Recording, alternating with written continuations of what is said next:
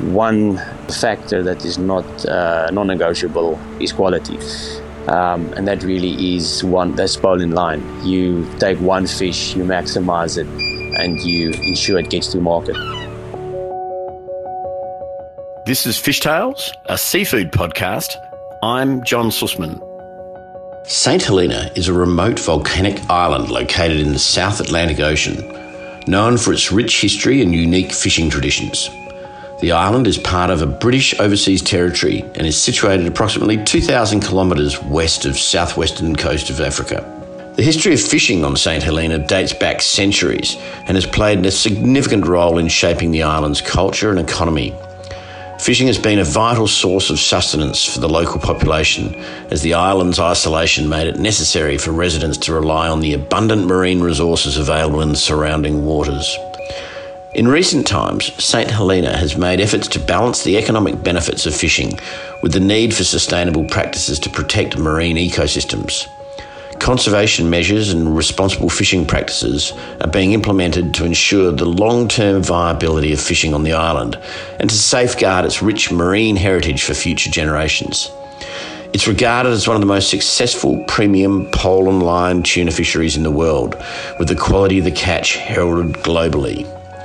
Johan Beizuidenhout is at the forefront of the renaissance of this amazing fishery. Driven by a love of the ocean and of tuna, he is setting a new and exciting direction for this remote and very unique fishery. I'm Johan Beizuidenhout, and we are on the island of St. Helena. It's in between the continent of Africa and South America, about 2,000 kilometers away from the Angolan coast, due west. A very small island in the middle of the Atlantic, South Atlantic. Yeah, there's one flight a week from South Africa to the island, which is, for argument's sake, sufficient. There can be more if tourism picks up, but basically 4,000 people on the island. The island is only like 16 by 8 kilometers. Highest point is about 820 meters. So it's a beautiful little island. The people are friendly, and it's a different way of life. To say simple, it's not complex. It's really a small knit community that I would just say, enjoy life in a simpler, I would almost say better way. Things are really relaxed on the island. It's really a good vibe on the island. It is. It's ingrained in the history. It's a very personal thing on St. Helena.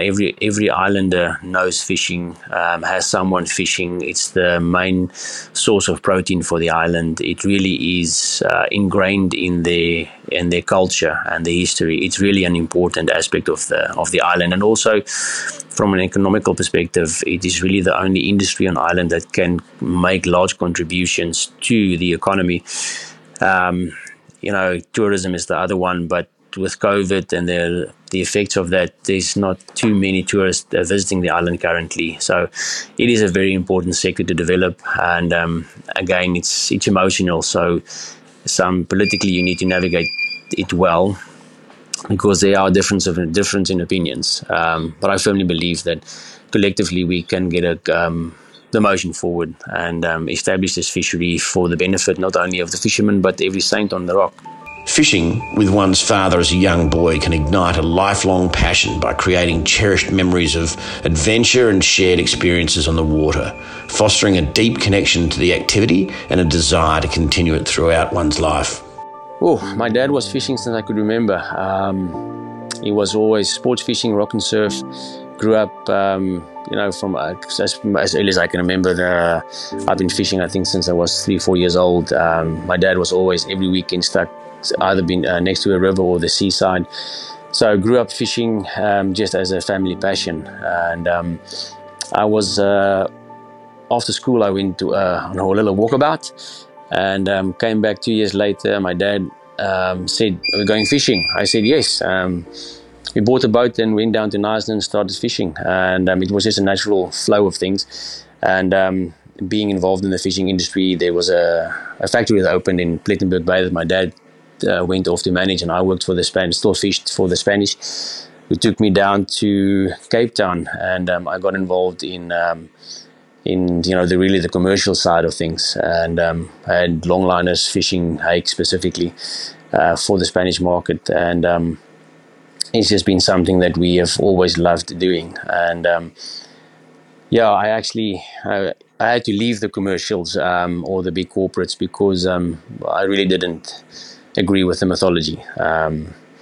The fishermen are always the ones getting the short straw, and the value is sucked out. Back in 99, really, my dad and myself got a small handline vessel. We were fishing handline and Poland line or whatever out of Neisner in the Cape Coast, and I subsequently ended up working for Spanish and South African commercial companies.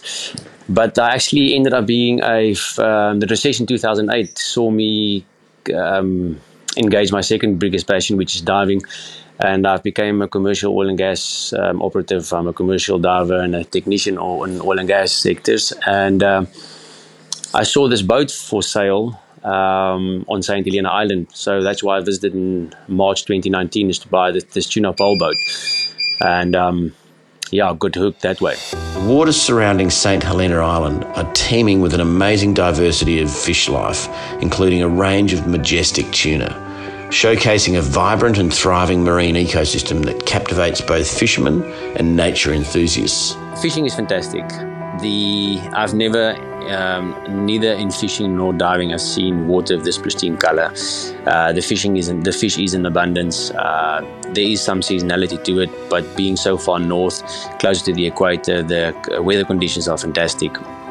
And as long as you can get out there, you can get the fish. Predominantly, all fish are caught with live bait, and live bait is usually in good supply. There are times when the live bait are not around the island or on location, which makes fishing difficult. But I've been out there, and it's the most fish I've seen, especially on the seamounts. It's phenomenal, actually. We have no pollutants. There's no industry close by. We don't even have big rivers or flow. There's very little water pollution. There obviously is, but stuck in the middle of the Atlantic, our conditions are, for the lack of a better word, I would say pristine in comparison to most other coastal regions. It's predominantly yellowfin tuna. We also have big eye, longfin, yellowfin, skipjack as a tuna species. Then there are other species of interest, which really is our objective here, is to build a sustainable fishery and to create a basket that is sustainable. Whether it's tuna species, there is deep sea red crab, for arguments, for instance, as well as squid species that one can target. And the objective is to lessen the impact on any one given species by spreading that over the species available and create that basket that can collectively carry the weight of the industry. But the main historical species of targets definitely is yellowfin. The small but unique fleet of artisanal boats and skilled fishermen on St. Helena reflects a traditional and intimate approach to fishing that has been honed over generations, embodying a deep connection to the island's maritime heritage. The fleet is very artisanal. It is a small fishing fleet consisting of primarily about 13 vessels. Of which only 2 currently are capable of fishing the offshore seamounts. Most of them only fish the inshore.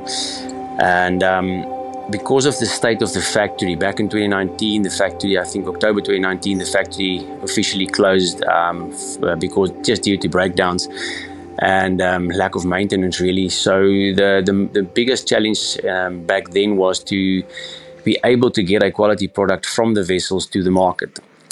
We first had to fix the factory before we could actually start exporting and getting the product back onto the market. So the biggest issue was really the ability to land quality, to land volume, and the fleet is also in capacity-wise small. They do an average of about 250, 300 tonne per annum, which volume, in terms of volume isn't great. So we are yet to improve that by supplying bigger vessels to target specifically offshore regions where we can get the bigger volumes and larger fish. The unique pole and line fishing for tuna characterised by the use of a single line and hook where one skilled fisherman meticulously targets one fish at a time, is rapidly gaining recognition as the pinnacle of sustainability and quality in fishing, embodying a meticulous and environmentally conscious approach to harvesting marine resources. It's pole and line, so it's we follow the one-by-one philosophy.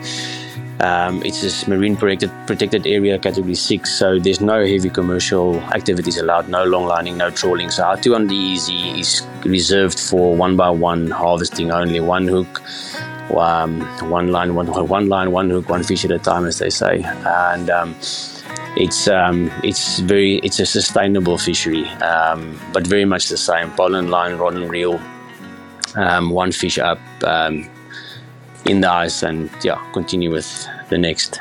The pole and line, if the tuna is on the surface, you can bait them and hook them right there on the surface, turn their heads and get them on deck. Versus if the fish is deeper and you're fishing rod and reel, then landing a big tuna can take some time. You have to play that fish and work that fish really hard to get it up from depth. And basically, as soon as that tuna can turn its head and swim, you are in a fight. It takes just that much longer to land fish on rod and reel than it does pole and line.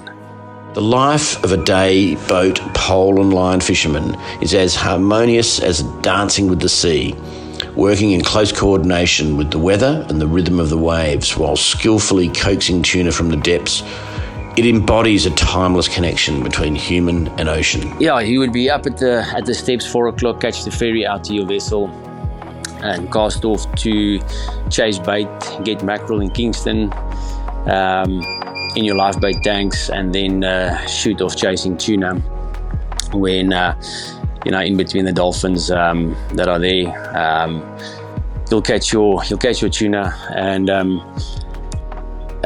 if it's on the banks, for instance, that's a nice 12-hour sail. I think the most beautiful part for me shooting out to the banks are the fact that I never see another vessel.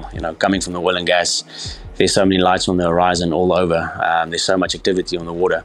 Back in South Africa as well, there are many operatives on any given day chasing the same tuna. But here in St. Helena, you are cruising out, and it's really that absolute peace and tranquility of being out there, knowing you're basically the only boat. And when you get to the fishing grounds and you get into that school of tuna, it is just phenomenal. You can really enjoy catching and landing every tuna. In South Africa, it was different for me.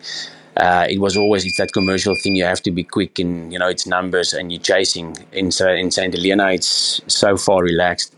You can get out there, you work the tuna.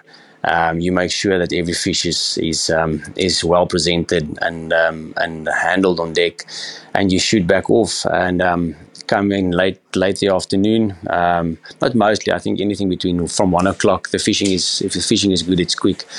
And you get back, we offload the fish on the quayside, put it on slurry, and then you get your ice for the next day. We make squeegee. It's basically ground up mince almost from the tuna to use as bait for the next morning to attract the mackerel in Kingston. And you set sail and go back to the moorings and reset for day number 2. Inshore, I would say one guy on a boat, about 200-300 kilos on an average on normal day. On the banks, there is a lot more. One of the operatives go out. He's got three crew on board. They do 2.5 to 4 ton in one day, pole and line. It really is good fishing out there. It's a good workout. Tuna is, I think, the biggest fighting fish in the sea. It gives you a very good fight, and pole and line, obviously, it's way quicker than rod and reel. But if the fish is on the surface and it's a good size, it's a very good workout. You've worked tuna by the end of the day, absolutely. The ever-shifting influence of seasons shapes the ebb and flow of an artisanal fishery, guiding the movements of marine life and dictating the rhythms of the fishermen's lives. There is seasonality, absolutely. We do have a winter season, which is basically now. So I would say from May till August is the lesser fishing months, but we still land fish 12 months a year. And Yeah, it's much more forgiving than what I'm used to down in the Cape. The Cape of Storms, when that weather's up and the southeaster is going, you're not fishing.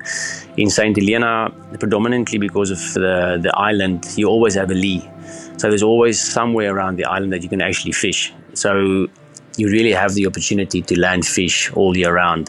It's really only in extreme cases where either you can't get the bait in the morning, that you are your chances are less of landing, or there's really a severe storm, especially the northern weather that kills it in Jamestown. But really, it's a good year fishing all year round.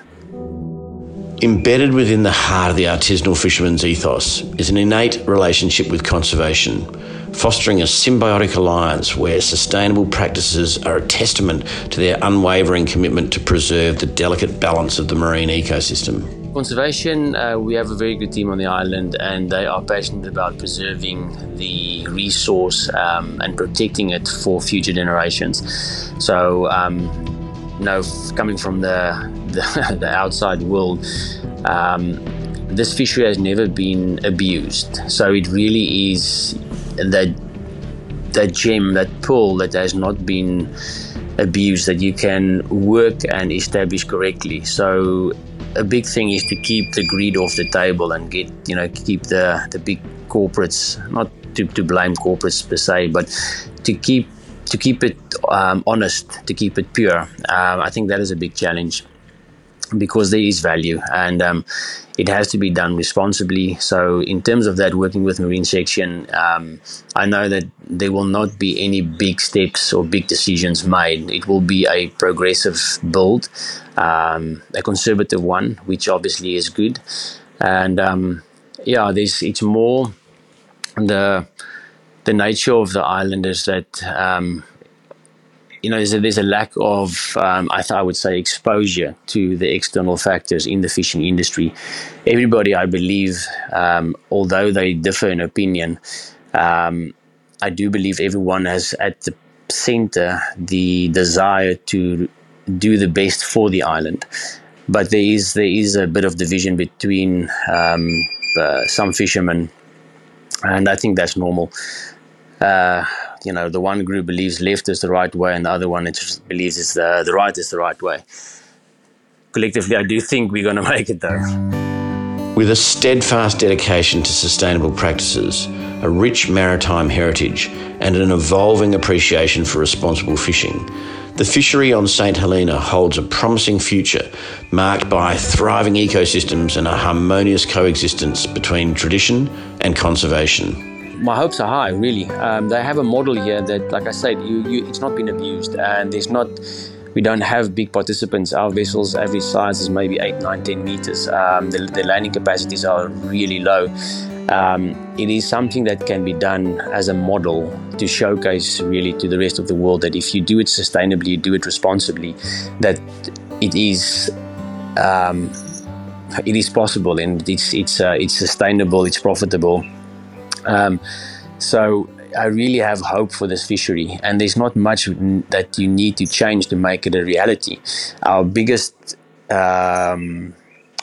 factor to overcome is our location and logistics. So we do add a lot of cost to receiving our goods, and obviously exporting again, because it's per ship at the moment, and you only have that one option.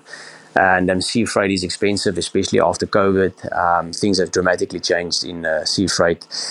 So ensuring that you get a quality product is more challenging from St Helena, purely that currently we have to buy from South Africa, Namibia, or Europe. It is transshipped from Walfish Bay in Namibia across to the island. And from here, we send it back to Luanda currently on a feeder service, which then links up to a vessel from Luanda to Portugal. And it just adds cost to the product. Unfortunately, our airport is in such state that you can't really start up a commercial venture. The volumes we can fly off the island are really limited. We can only do at the moment about 1.5 ton per week or per flight. So you don't have the economies to build a fresh a fresh product or line from the island, really, it's got to be frozen for the interim until we have air freights established, if at all. So the logistics is the difficult one. But in terms of fishing and the future, I'm extremely hopeful.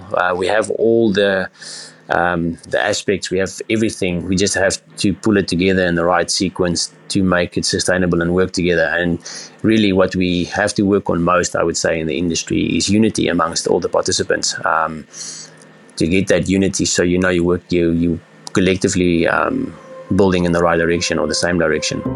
Fishermen like Johan Beizuidenhout stand at the vanguard of a renaissance in the timeless and ecologically sound art of pole and line fishing, garnering international acclaim for its exceptional quality and sustainability, exemplifying a back-to-the-future approach that paves the path forward. The most important differentiating factor in fishing for me is quality. If you ensure that maximized quality per fish caught, you will catch that much less. If people are not taking care of quality, the only mitigating factor they have to increase profits is volume. So I really believe that you have to maximize the potential of every fish landed, and by that is true conservation, where you only take what you take and you ensure that the maximum quality is preserved per fish, getting the best price for that fish, which inevitably means that costs are covered and you need not catch that many more. So if people are not concerned about quality, and this is where Ryan and myself definitely have, I really appreciate what that man does in every aspect of fishing, but the one quality factor that is not non-negotiable is quality. And that really is that's pole in line. You take one fish, you maximize it, and you ensure it gets to market. What I love most is seeing the change in people. See how they enjoy applying themselves, doing what they've grown to love. Like I said, it's generational, and to see it come together and work, I think it's the biggest reward. So yeah, I believe that we can build this to the benefit of all, the fishermen specifically, ensuring that the benefit is felt on the bottom, and not just sprinkled down from the top, but really building it from the bottom up. The model is simple. We have a cooperative structure where the fishermen, they own the company that leases the factory, that does all the fishing, the production, and the export. So it's not owned by myself. It's owned by us as the fishermen. And we are 9 members at the moment. I really believe we can build this, and the reward would be to see it flourish and the fishermen, making it work for themselves.